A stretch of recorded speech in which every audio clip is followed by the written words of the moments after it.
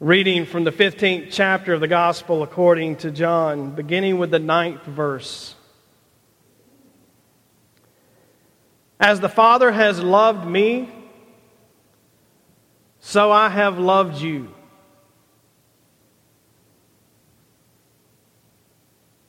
Abide in my love. If you keep my commandments, you will abide in my love, just as I have kept my Father's commandments and abide in His love. I have said these things to you, that my joy may be in you, and that your joy may be complete. This is my commandment, that you love one another as I have loved you. No one has greater love than this, to lay down one's life for one's friends. You are my friends if you do what I command you.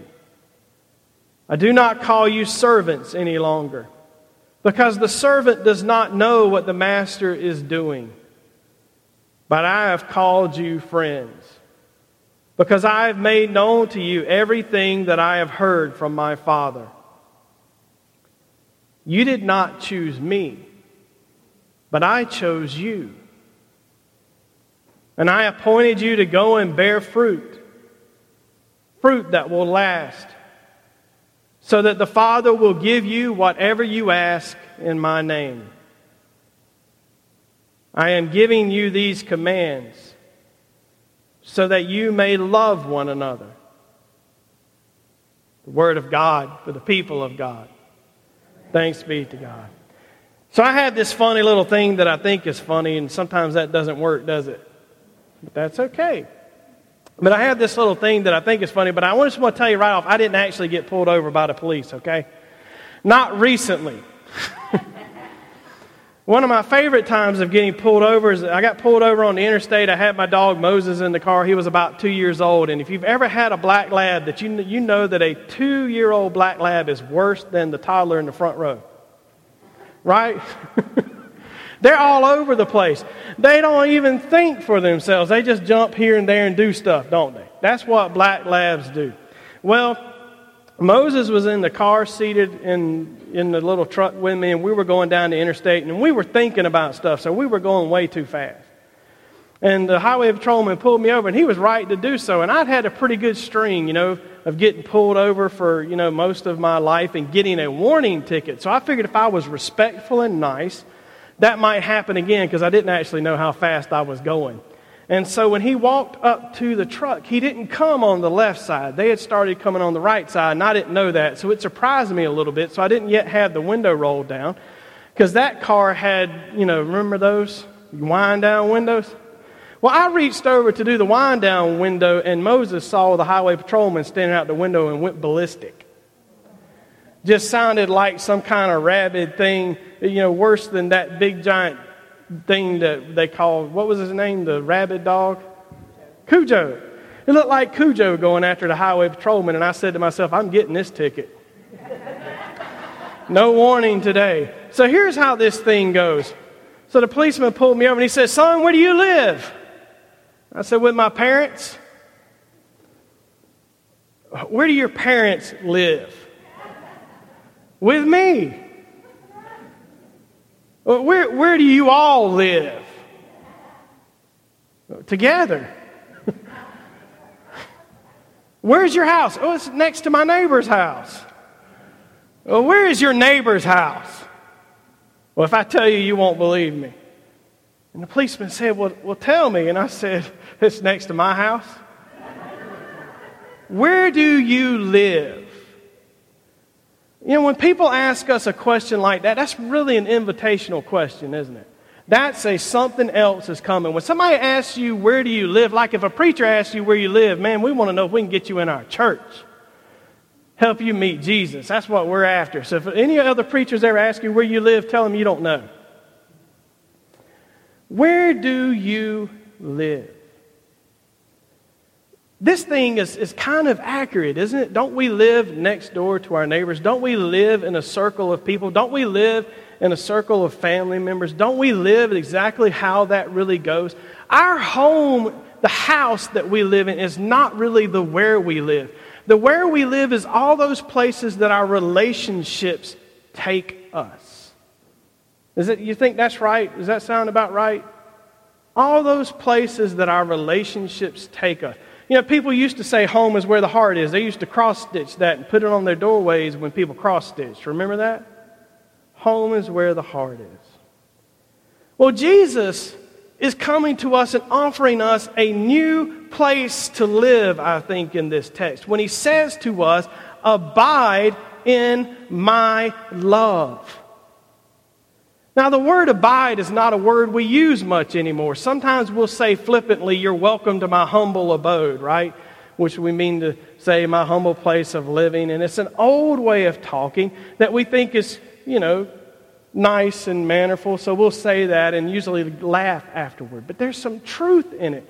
Our abode is wherever we dwell, wherever we stay, wherever we remain. And that's reflected in the word that Jesus used. A Greek word, meno, which means remain, stay, abide, live, dwell, last. It can mean endure.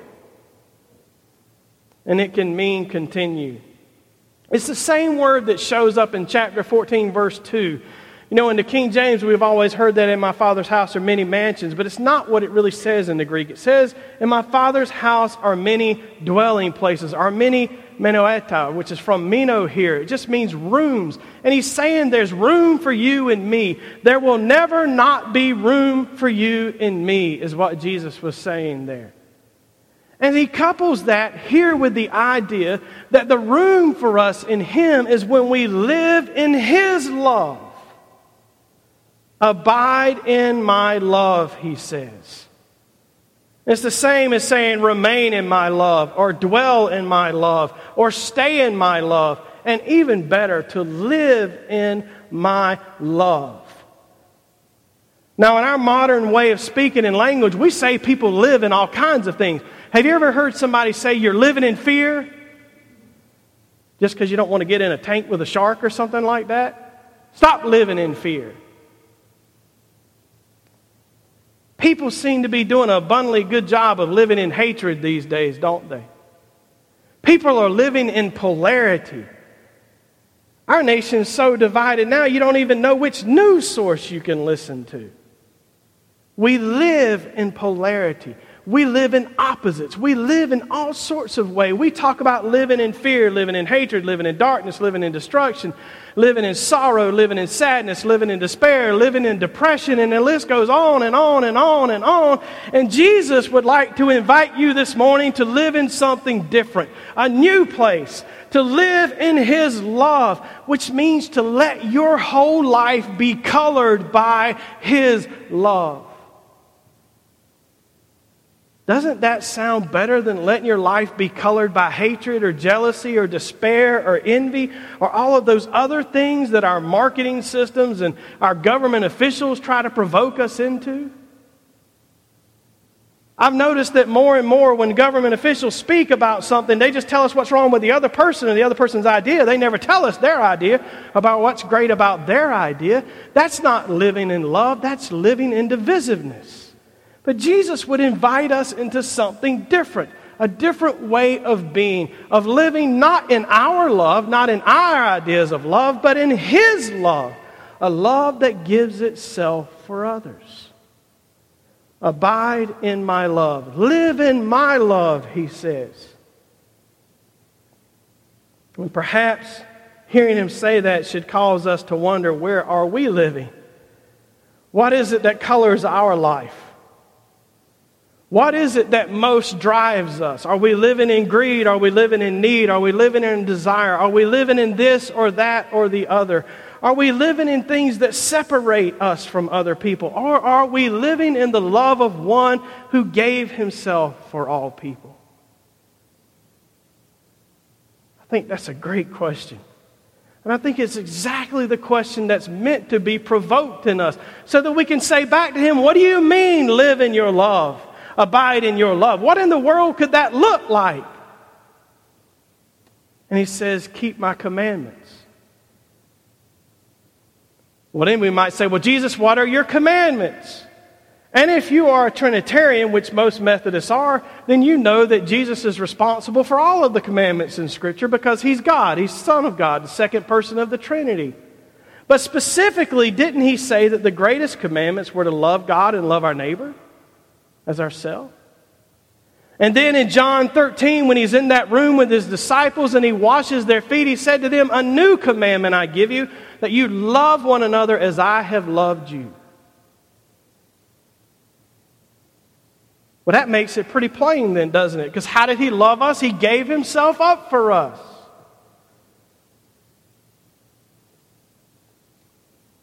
If you keep my commandments, you will live in my love.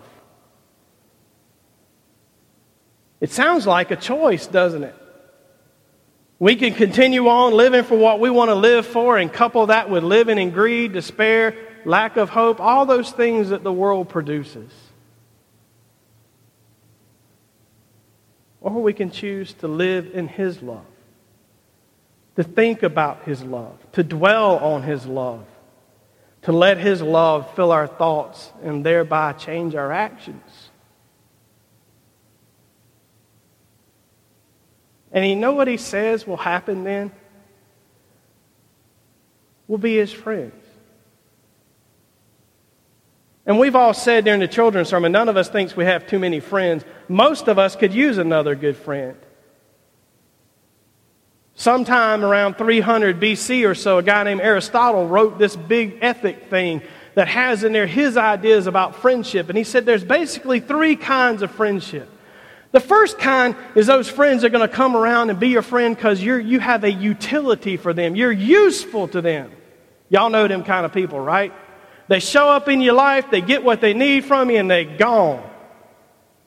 You call them up, "Hey, no, I can't do that today." They just gone. Never hear from them again. That's how that works. That's how most friendships are.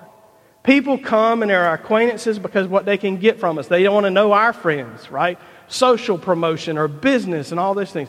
All been true for centuries and centuries and centuries. He said there's a second kind of friendship that's pleasurable, that you enjoy being around someone because they're good looking or smart or intelligent or they're fun. And you need that kind of friendship too. He said, but the third is the best kind of friendship. It's the friend that chooses to be a friend. No matter what. The friend that desires friendship with you. Most often we call those best friends, don't we? And most of us say we have one, maybe two of those. We have one of those friends that we can pick up the phone 30 years later and call them and it'll be like it was yesterday. And those are people who need that friendship. They want that friendship. They just want to be your friend. And that's the kind of friend that Jesus is saying He is to us.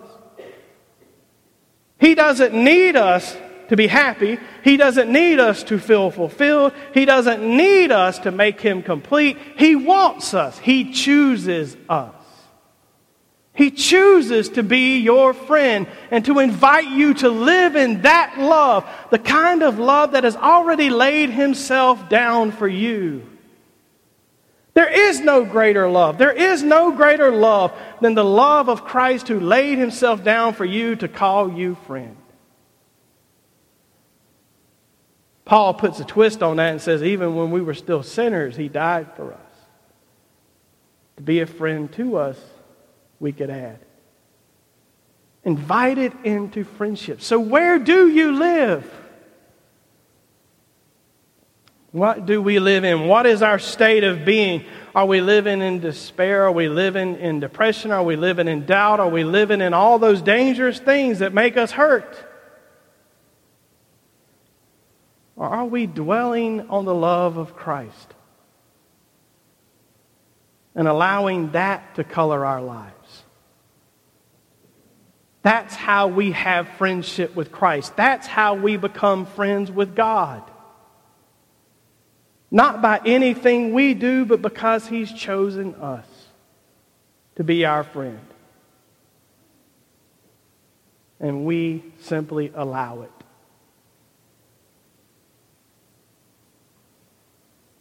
We simply allow it. One of the things that Aristotle said about that third kind of friend is that they change you, that a true friend is just another self. And that those kinds of friends change us to be like them. Have you ever had one of those kinds of friends in your life where one day you notice that the more you hang out with them, the more you become like them? Jesus is that kind of friend. His presence in our life transforms us and draws us into joy. And I hope you caught that when he said it. I've said these things to you so that my joy may be in you and your joy may be complete. Chasing after living in all sorts of other things doesn't produce joy. But living in the love of Jesus produces joy and friendship. Two things I would say this world desperately needs. So as you come to the table today, remember that you come to the table of one who has chosen you as a friend, who wants to be that friend in your life that changes you and makes you a better person, who makes you more like him. And dear ones, that's the good news. Amen.